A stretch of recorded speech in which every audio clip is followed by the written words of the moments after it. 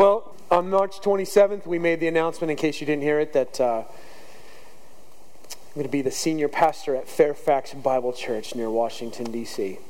It's the last time I'll get to preach from this pulpit in this role.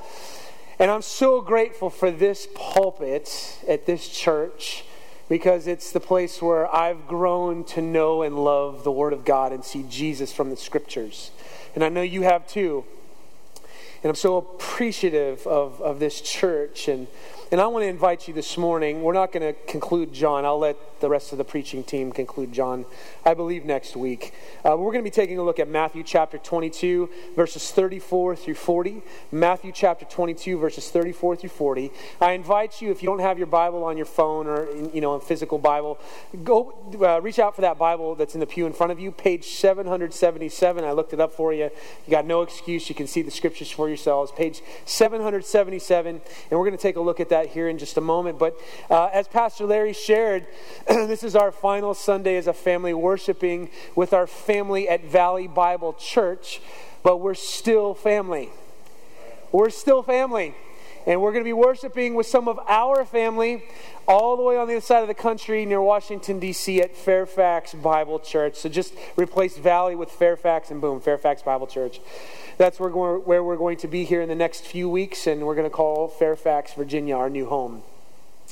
But back on January 12th, 2015 was my very first day on staff at Valley Bible. Now before that, we were here at Valley Bible Church worshiping, serving, fellowshipping, just like you as a member here at Valley Bible Church. But I was asked to come on staff and replace some massive shoes. Not because she has big feet, but because she has great influence. Mrs. Carolyn Howard, Pastor Phil's wife, was leading the kids ministry here so faithfully. And I got to come and I got to be the kids ministry director here at Valley Bible Church, and I was so excited to stop selling toilets for the plumbing wholesaler that I used to work for, and it was awesome. But even on my hardest days here in ministry, I'd think to myself, hey, it's better than selling toilets, Matthew, right? And if you're a toilet salesperson, hey, that's a great career to put food on the table. Praise be to God. By the way, we didn't sell used toilets. We sold brand new toilets, in case you were wondering. Nobody wants to sell used toilets, I'm sure of this.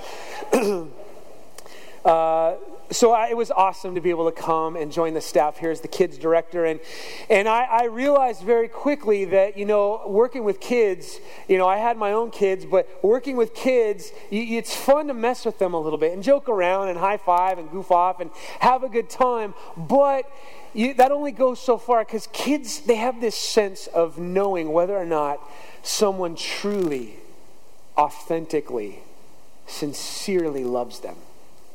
And I learned really quickly that the jokes and the fun and all that stuff, that could last for a moment, but if I'm really going to have an impact on the team of people that we were serving together to minister to kids, and especially for the kids themselves, it had to go beyond just the little quirky fun stuff that we did, because they could see whether or not I truly, sincerely, and authentically loved them. Really, what they were looking for is, does Mr. Matt love me like he means it? Does he love me like he means it? Kids, they understand if you truly love them, they're going to sense and smell out if you're a fake or you're a phony. And we're going to be looking at this passage here today in Matthew chapter 22, verses 34 through 40. And follow along as I read aloud. But before we do, let's just bow in a word of prayer as we look at Jesus as he calls those who are his followers to love like they mean it. Our Father in heaven, we thank you so much that Jesus is worthy to be praised, as we just sang. He's worthy to be praised because he's the King of the universe, but he's the God who put on flesh and became like us so that he could rescue us.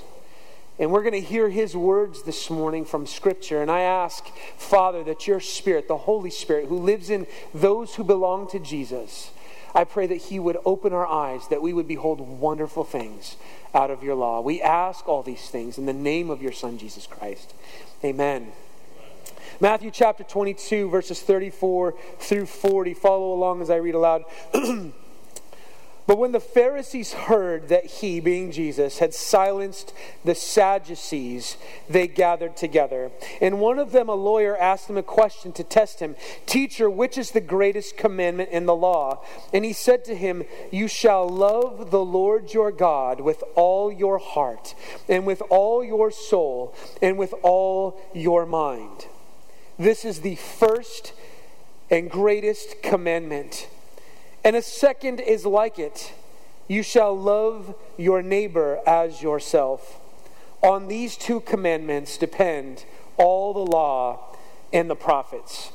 We're in the middle of this story where Jesus is getting prepared to go and do the final work that God the Father had called him to do, to go and bear the sins of humanity by being crucified and giving himself over willingly to sinful people to be crucified. But as Jesus is getting ready to go do this, he's teaching and he's talking and he's teaching his disciples and he's teaching the crowds. And the religious leaders, they hated Jesus because of the influence they had and the crowds that followed him. And so some of the religious leaders thought, let's go to this so-called rabbi, this so-called Messiah, and see if we could catch him in his words and trick him into saying something that would cause him to stumble and cause him to fall. But one by one, the groups go by, and Jesus has an answer for them because Jesus is the source of all truth and all wisdom. Amen?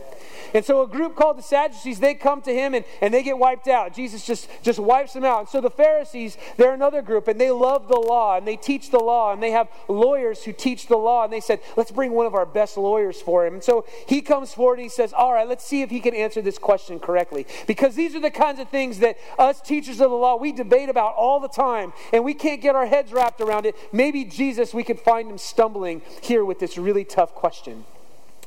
Teacher, what is the great commandment? Jesus doesn't hesitate. He doesn't hesitate. He says, you know the commandment.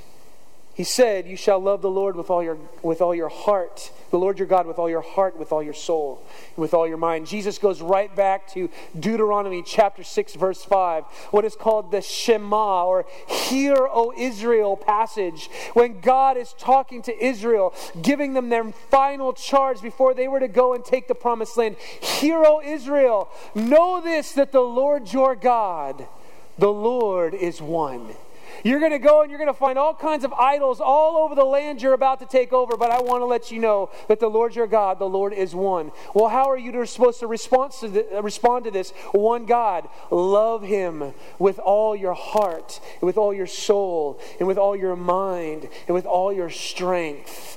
You see, Jesus is appealing to them in this moment, using this verse to say, you have all of your religious ceremonies, you have all your external practices, all your religious practices, but he says, true love, true devotion, true to commitment to this one true God comes in the places that you can't see. It comes from your heart. It comes in your mind. What do you love? What do you think about? Your strength, your soul, the invisible parts of you, because it's easy to come to church. It's easy to raise our hands and sing. It's easy to drop the offerings in the basket as it goes by. It's easy to sit and listen to a sermon. But what the kind of love that God desires is a love that's real. A love that's real. We got to love God like we mean it deep down in our soul. And then Jesus moves on and he says this. And here's the other commandment, and it's like it. And it's the second command. Love your neighbor as yourself. Jesus goes on to qualify who our neighbor is. It's not who we choose to be our neighbor. God chooses our neighbors for us. Really, our neighbors are those who are right next to us. The people we pass on the street. The people we see walking their dogs in our neighborhoods. It's the people that we pass in the marketplaces. It's the people that we see in our jobs and in our communities. Wherever God's placed you, you are called to love your neighbor. And it's not just supposed to be this token, false, very shallow love. It's supposed to be this love that comes from the heart. Just as you would care for yourself, you are called to care for your neighbor. And so Jesus says, I'm giving you the number one command. Love like you mean it. Like you mean it. Not fake, not phony, not just external, but love like you mean it. I've been thinking this week, a lot of reflection this week about our time at Valley Bible Church. It's the longest I've ever been in any one church. I love Valley Bible Church. I think Valley Bible has a reputation of being a loving church. And today I just want to say thank you for being a loving church. And in that thanks, I also want to challenge the Nicosia family. And I want to challenge you as we find ourselves on opposite coasts. The challenge is that we've got to continue to love like we mean it. 50 years of faithful, loving ministry in one place is amazing. It's awesome. But we can't do something that would cause us to lose the mission, and that would be to rest on our laurels. You ever heard that phrase before? Resting on your laurels. I had to go and do some research here. What does that mean, rest on your laurels? Well, it means this. It means that you've accomplished something so great and so significant that you just kind of sit and rest and enjoy the fact that you've accomplished something great, but you're not seeking to achieve something new. In fact, back in the days of ancient Rome and Greece, when Olympians were competing, when they'd win a competition, they'd put a crown of laurel leaves on their head as the signification, as the moment to show everyone they're the victor. They've accomplished the great task of being the great conqueror and victor of a great feat. And so even today, those that accomplish great feats, especially in the world of academia, they're called laureates. They're the ones that have the crowns. And we don't give them actual crowns on their heads, but they're laureates. They're the ones that have accomplished great and meaningful victories and tasks, whether in the fields of literature or science or art or whatever it may be. They've accomplished great things. But the term has come to mean this. If you rest on your laurels, it's not just being satisfied that you've accomplished something great. It's to lose your zeal and to lose your passion, to continue down that path, to do great things. And for those of us who know Jesus Christ, we rest in the fact that Jesus has conquered sin and death for us, but we're not to rest on our laurels and say, our work is complete. No, we have a work to do to love the Lord our God with all our heart, soul, mind, and strength, and to love our neighbor as ourselves.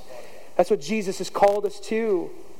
And here's my final big idea that I could share with you. It's this. It's for you and for me and for my family. Love like you mean it. Love like you mean it. Valley Bible Church, don't rest on the laurels of past success, but recommit once again, a day after day after day after day after day, to love like you mean it. 4 ways you could love like you mean it. And I'm going to keep you on the edge of your seat, I guess. I'm just going to give you one at a time instead of all 4 right now. 4 ways to love like you can mean it. First is this. Love Christ like you mean it. Love Christ like you mean it. And you may be thinking to yourself, well, duh, right? I mean, does it get any more elementary or basic than that? Well, no, it doesn't. But the thing that we may think is most basic and fundamental to being a follower of Jesus Christ could be the very thing that is our undoing, to fall out of love with Christ. Again, Jesus, he quoted Deuteronomy chapter 6, verse 5. Love the Lord your God. So you may be asking yourself right now, well, aren't I supposed to love God the Father and God the Spirit and also God the Son, who's Jesus? But listen to what Jesus says in John chapter 14, verses 20 through 21. He says, in that day you will know that I, Jesus is speaking, am in the Father. And you, my disciples, are in me, and I in you. And whoever has my commandments and keeps them, he it is who loves me. And he who loves me will be loved by my Father, and I will love and manifest myself to him. Here's the miracle, friends, that the Godhead, God the Father, God the Son, God the Spirit, they've been in perfect loving unity for all of eternity. And the beauty of the gospel of Jesus Christ is this: although we are undeserving sinners, because of what Jesus has done on the cross and raising victoriously from the dead for us, he invites us into this love community.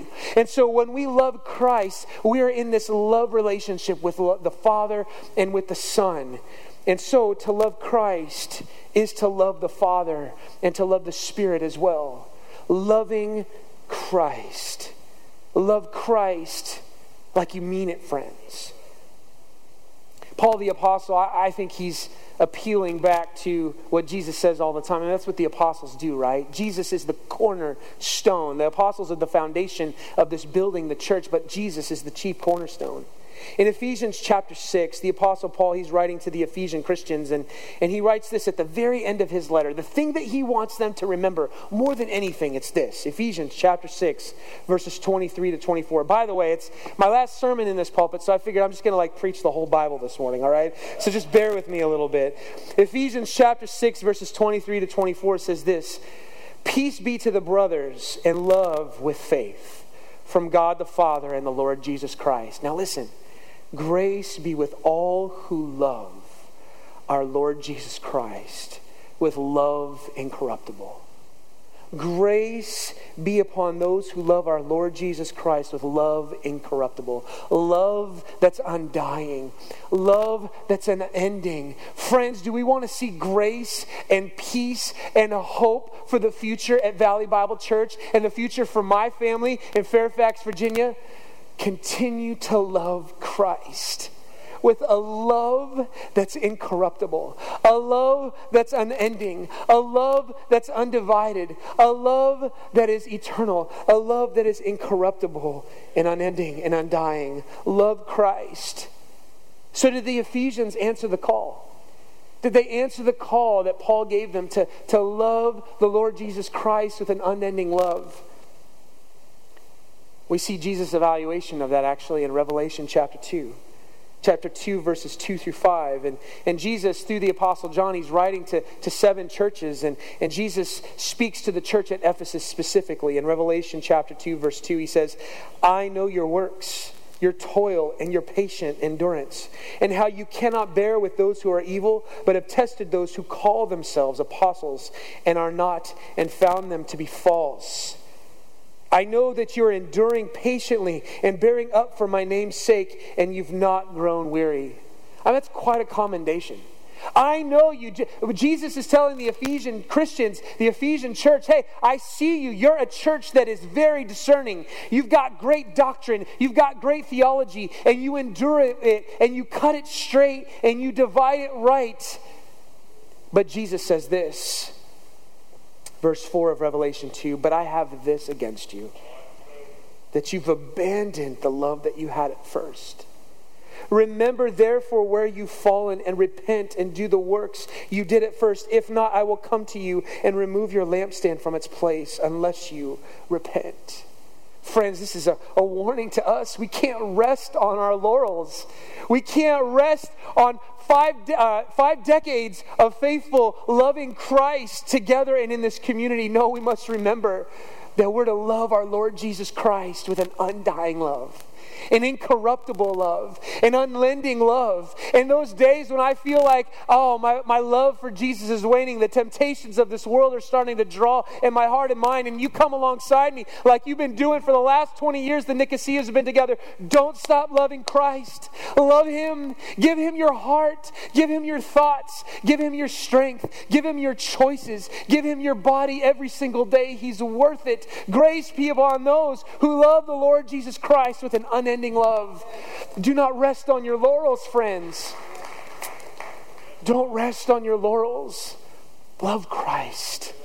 Love Messiah. Love Jesus with an unending love. Oh, my heart and my prayer would that someday when Jesus breaks through the sky and He comes for His people, that He would look down at Valley Bible Church and see a people that are loving Christ with an unending and undying love. I believe the best for you, Valley Bible Church. I believe and hope the best for you, Valley Bible Church. We've seen 5 decades of loving Christ.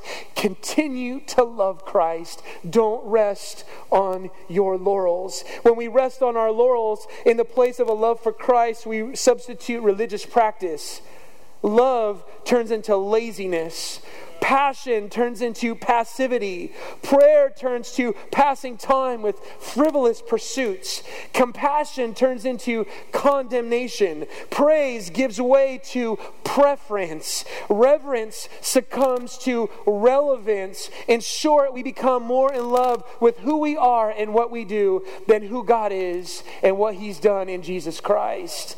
Don't rest on your laurels. And I'm preaching to me, don't rest on your laurels of past moments of love for Christ. No, grace be upon those who love our Lord Jesus Christ with an undying love.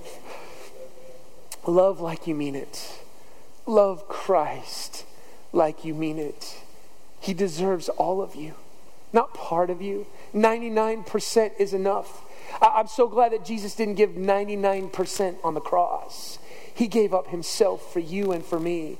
And the most joyful, the most blessed, the most grace-filled, the most peace-filled place that Valley Bible Church can be for the future is in a place where they're loving Christ like they mean it. love Christ.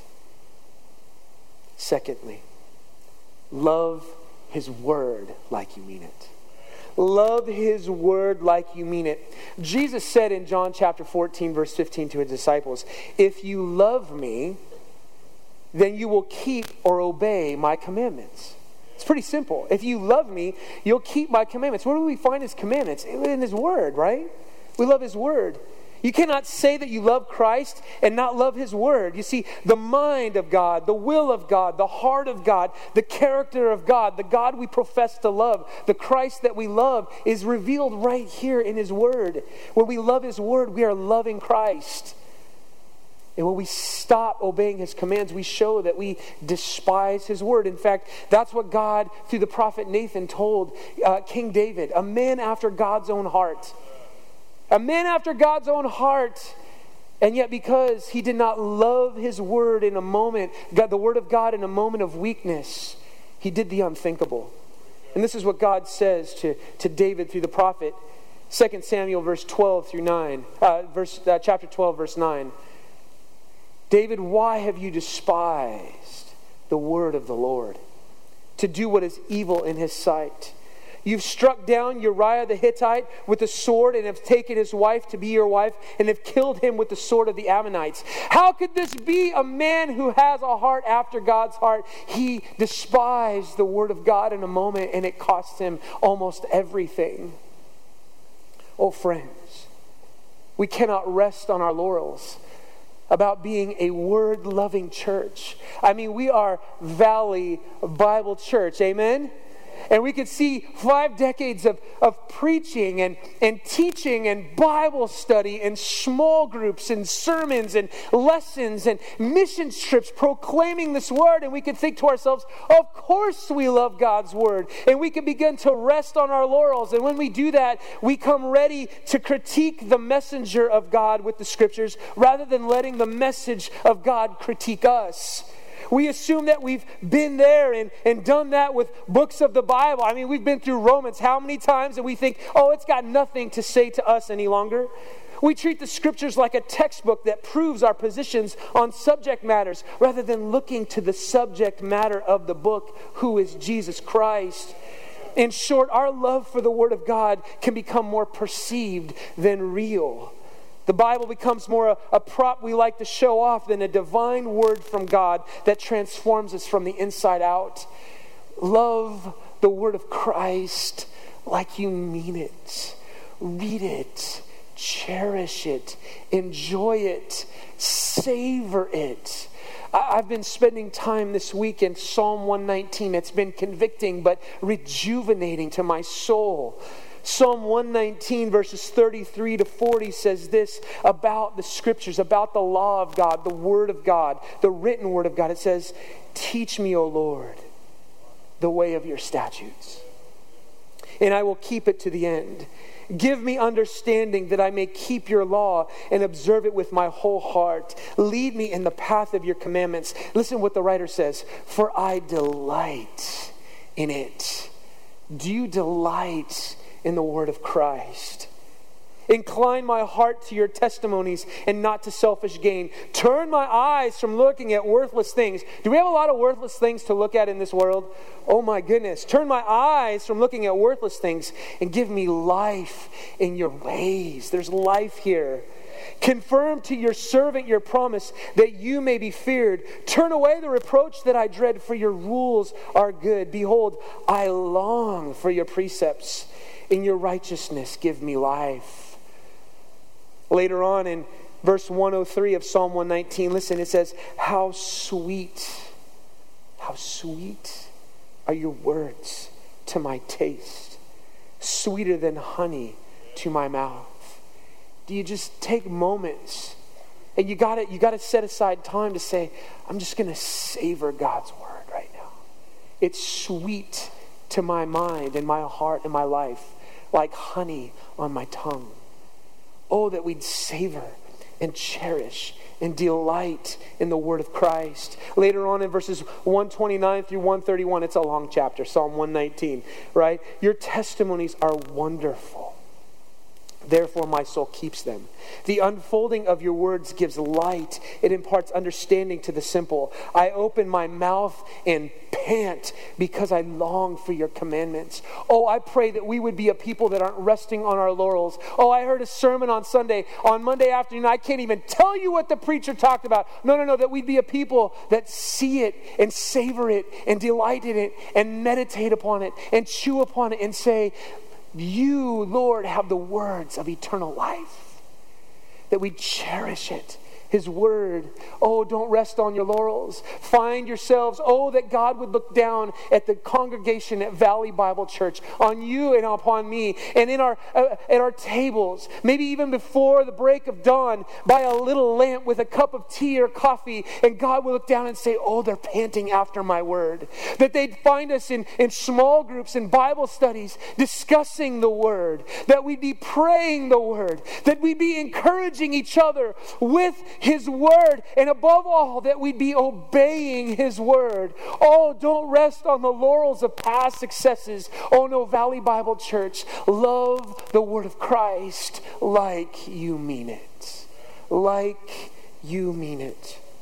1 Peter chapter 2, verses 1 through 3, the Apostle Peter writes, put away all malice, put away all deceit, put away all hypocrisy and envy and all slander, and be like a little baby, a newborn infant, that you've seen it before, and long for the pure spiritual milk. Long for it. Do you hunger for this word today? If you don't, I love it. I just saw Malcolm Lee in between services, and I told him one of the greatest gifts he ever gave me was this prayer from the Beatitudes. Blessed are those who hunger and thirst for righteousness. So he said, the Lord taught me to pray this way: fix my appetite. Fix my appetite. If you're here today and you don't hunger for His word, it's not a problem with the word, it's a problem with your appetite. Oh, we'll pray together. We will pray together. And I pray that I travel 2,500 miles away every mile. Lord, fix my appetite. Don't let us rest on our laurels, but to hunger and thirst for righteousness and to love the word of Christ like we mean it. Valley Bible Church, my family, love Christ like you mean it. Love His word like you mean it. And thirdly, love one another like you mean it. Love one another like you mean it. Now, our day and age is not a place that really is characterized by love. Amen? We see that the love that's on display in our culture, in our day and age, is a love for one person and one alone. Me, myself, and I. And even when I kind of express love for another person, really it's just because what they can give me, right? That's because of a hardness of our hearts. Our hearts are hard and callous toward one another. And the Apostle Paul said this, no, you've got to love one another like you mean it. In Ephesians chapter 4, verses 17 to 19, he gives them a warning. The Ephesians, once again, the Ephesian Christians, he says, now this I say and testify in the Lord, that you must no longer walk as the Gentiles do, in the futility of their minds. They're darkened in their understanding, alienated from the life of God because of the ignorance that is in them, due to the hardness of heart.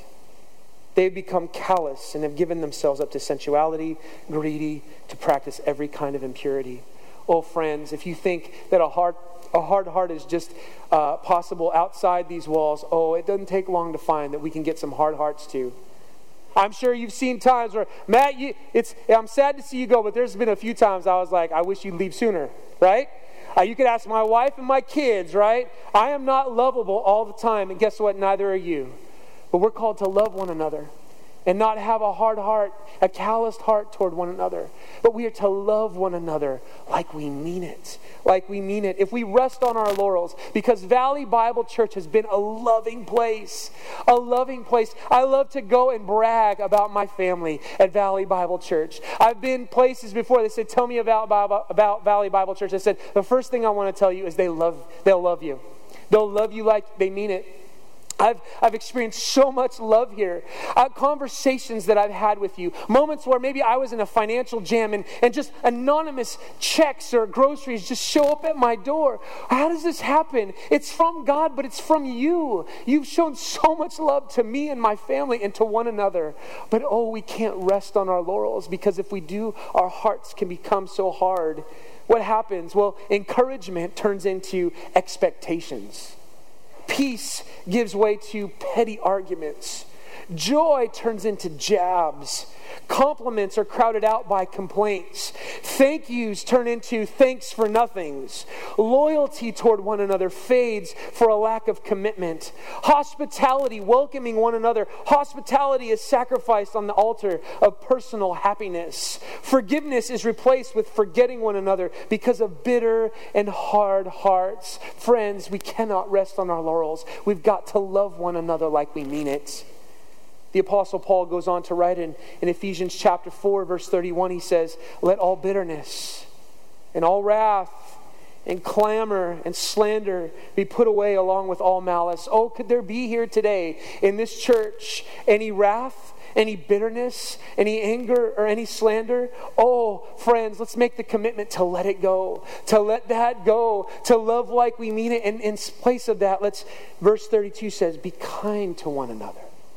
Kindness, tender-hearted, forgiving one another as God in Christ forgave you. Therefore, be imitators of God as beloved children and walk in what? Love. Walk in love. Who's the example? As Christ loved us and gave himself up for us, a fragrant offering and sacrifice to God. I'm so glad that Christ loved us like he meant it. And because he's loved us, we're called to love one another like we mean it. Colossians 3, 12 to 14. I told you I'm going all over the Bible today. Put on then as God's chosen ones, holy and beloved, compassionate hearts. I'm so thankful for the compassionate hearts that I see every week here, ministering to babies. What can babies offer you? I mean, they're cute, but they don't clean themselves. Amen? They don't feed themselves. They don't comfort themselves. I see the compassionate and tender love of Jesus on display in our nursery and with our kids' junior teams and with our elementary teams and with our youth ministries. I've seen people, youth leaders, small group leaders, put an arm around my kids when they've been hurting and crying and love them. I've seen it on display at summer night camp and at Candy Kingdom and other events and things that we do, and we see love on display because of the compassion and kind and tender hearts that I've seen from you. Compassionate, kind hearts, kindness, humility, meekness, and patience. Colossians 3:13, bearing with one another, and if one has a complaint one another, hold on to it and bury it and get a grudge, right? No, forgiving each other as the Lord has forgiven you, so you also must forgive. Valley Bible Church, don't rest on your laurels, but Colossians 3:14, above all, put on love, which binds everything together in perfect harmony. Some of you may have been thinking, you know what? The unity of love at Valley Bible Church is under threat. Guess what? It's been under threat for 50 years. Okay? It's always been under threat. It's always been under threat because that's what Satan wants to do. He wants to cause you to stop loving one another like you mean it and give in to bitterness and wrath. But today, we don't have to rest on our laurels of past love. We can renew a commitment to say, we're going to love one another in the name of Jesus Christ. Love one another like you mean it. Like you mean it. Are there any grudges left? Go ask forgiveness. Seek restoration. Love each other. Love Christ like you mean it. Love his word like you mean it. Love one another like you mean it. And lastly, love the lost like you mean it. Love the lost like you mean it. Luke chapter 19, verse 10, Jesus says, the Son of Man, speaking of himself, came to seek and to save the healthy and the found, those who have it all together. Is that what he did? He came to seek and to save the lost. There were groups of people that hated this about Jesus. The religious leaders, they saw his influence and his love toward people as a threat. In fact, we find in Luke 5, 27 to 32, after this, Jesus went out and he saw a tax collector named Levi. I mean, this is some of the scum of the culture of the day. He found this man named Levi, a tax collector, sitting at a tax booth. And he said to him, follow me. And leaving everything, he rose and followed him. And Levi made him a great feast in his house. And there was a large company of everyone who had it all together. No, tax collectors and sinners, lost people, and others reclining at table with them. And the Pharisees and their scribes, they hated this. They grumbled at his disciples, saying, "Why do you eat and drink with tax collectors and sinners?" And Jesus answered them, "Those who are well have no need of a physician, but those who are sick. I have not come to call the righteous, but sinners to repentance." If we're going to love Christ, if we're going to love His Word, if we're going to love one another, it means that eventually we're also going to love the lost. We are going to love the lost. We can't rest on our laurels of past successes, how we've reached out to our community. Sean's birthday barbecue. I remember setting up tables and tearing them down for Sean's birthday barbecue. I remember out here, I've stood with some of you out in the cold for Christmas and Hercules. I've seen a love for the lost. I've seen this baptismal tank filled with people who got dunked and said, "I love Jesus. I was lost and now I'm found because of the love that I've experienced through Jesus." Here at this place with this community, we've seen it time and time again. We can't rest on our laurels. We've got to continue to love the lost like we mean it. If we rest on our laurels when it comes to the lost, our love turns to a lack of tenderness. Our desires for justice for their sake devolve into self-righteous judgment upon them. Compassion turns into cancellation. Urgency to proclaim the good news to hurting people turns into disgust from watching too much bad news on television and media. And there's a lot of it, right? We see our neighbors more as enemies instead of those who are held captive by the prince of this world, who need to meet the one who sets the captives free. We feel doomed by the state of our culture rather than destined for victory through our Lord Jesus Christ, who calls us to invite other sinners into His victory.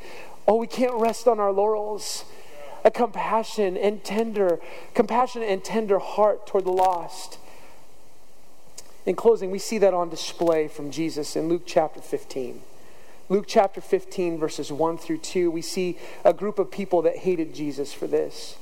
And we see that Jesus is hanging out with tax collectors and sinners. Verse 1 of Luke 15. They were all drawing near to hear Jesus. And the Pharisees and the scribes, here they are grumbling again, saying, "This man receives sinners and eats with them." They didn't have it together enough. There's too much sin. Maybe there was a Rachel, like we heard from the story earlier, with an unplanned pregnancy. And we could sit back as people who are trying to seek to obey God's commands, and we could say, you know what? They're in a mess that they created. They made the choice. You know what? That the punishment fits the crime. Having sex outside of marriage, fooling around, and here they are with an unplanned pregnancy. They're getting what they deserve. Oh, that is so far from the heart of Jesus, friends. Jesus is full of grace. He's full of compassion for people like this Rachel that we heard in this story. He was gracious to you. He's been gracious to me. Oh, if it weren't for the grace of God, we would be those Rachels. We would be those ones. We would be those Levi's, those tax collectors. But when the grace of Jesus shows up, He transforms us. That's what the gospel of Jesus does. We can't rest on our laurels of past success. We've got to recommit to love the lost like we mean it. Love the lost like we mean it. When a shepherd who's lost one sheep and he leaves behind 99 to go find that one, guess what that shepherd does? And he finds it. He throws a party. And Jesus says in Luke chapter 15, verse 7, "Just so I tell you, there will be more joy in heaven over one sinner who repents than over 99 righteous persons who need no repentance." And if a woman loses a coin and she can't find it and she cleans up her whole room to find that lost precious coin, she invites her friends over. I found it. I thought my inheritance was lost, but I found it. And she throws a party, and Jesus says in verse 10 of Luke 15, "Just so I tell you, there's joy before the angels of God over one sinner who repents." A party's thrown when lost people find grace. And then we see the story of a father who loses a young son to foolishness and goes and squanders his inheritance across the land. And then he finally finds himself in dire straits, and he comes home. And what does the father do? The father says, "I found the son who I lost." Wraps his arm around that son. And what does the older brother do? What does the older brother do? He's disgusted by it. He's disgusted by it, resting on his laurels of his own self-righteousness.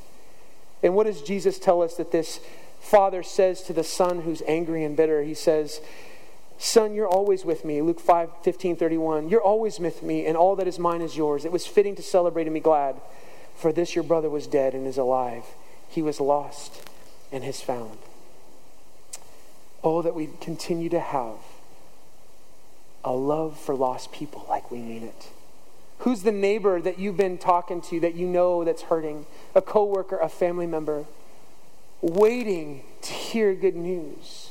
Oh, that you love them, that you deliver good news when the time is right to say, I've got good news for you, and I want to love you like I mean it because our Lord has loved you like you mean it. This is what it means to love the Lord our God with all our heart, soul, and mind, and to love our neighbor as ourselves. We love Christ. We love His Word. We love one another, and we love the lost. And as I have my final moment up here, as I'm going to pray for you, I just want to tell you thank you, Valley Bible Church, for the time that I've been here to love Christ. Thank you for loving His Word. Thank you for loving one another, including me, and thank you for teaching me to partner with you to love the lost like we mean it. Don't rest on your laurels. I don't want to rest on mine, past successes. Oh, that we would love like we mean it. And for those of you that have never experienced this love, you may be thinking to yourself, okay, it's time for me to pick up myself, right, and just try a little bit harder, a little bit more energy to love. I want to tell you, the reason why this church has been a loving church isn't because they're powerful or mighty or wise or wealthy. It's because we've received a love that goes light years beyond any love that we could ever receive. For God demonstrated His love toward us, in that while we were still sinners, Christ died for us. He loved us like He meant it. And because of that love that was displayed on an old rugged cross, we'll proclaim that old rugged cross. I promise you, I want to give my life. If you give your life in Hercules, California, I'll give it in Fairfax, Virginia. We'll preach that old rugged cross to sinners, hurting people. We'll love like we mean it. It's the same old message that you need to hear today. This message that we've celebrated all this last month, that Christ died for our sins according to the Scriptures, that He was buried and He was raised on the third day according to the Scriptures, and that if you confess with your sins, if you confess with your mouth Jesus is Lord and confess your sins and believe in your heart that God raised Him from the dead, you can receive this love that is unparalleled. Oh, that you'd receive it today. Valley Bible Church, love Christ, love His Word, love one another, and love the lost like you mean it. Let's pray. Father in heaven, I thank you so much for a church that's characterized by love. A great tradition, a great history of love at this place. But oh, Father, I'm challenged. I don't want to rest on my laurels of past success. And we don't want to see Valley Bible Church rest on their laurels of past success. Rather, we commit today together as a church family to say, we're going to love Christ like we mean it. Today, tomorrow, and the next. And we're also going to love His Word like we mean it. And we're going to love one another like we mean it. And we're going to love the lost like we mean it. Father, I pray that there would be a renewal, refreshment, new ministry, new baptisms, new events, new conversions. Oh, let it be for another 5 decades at Valley Bible Church and at Fairfax Bible Church, that we would be found loving our Lord and His Word and one another and the lost to the end. Oh, let it be. I believe that you're going to do it, Lord. I believe in your Word. I believe that you could preserve this place. Now to Him who's able to keep you from stumbling and to keep you loving like you mean it, to Him be glory and honor and majesty forever and ever. We thank you so much for your love. It's in the name of the love of Jesus Christ we pray. Amen. God bless you, Valley Bible. We love you so much.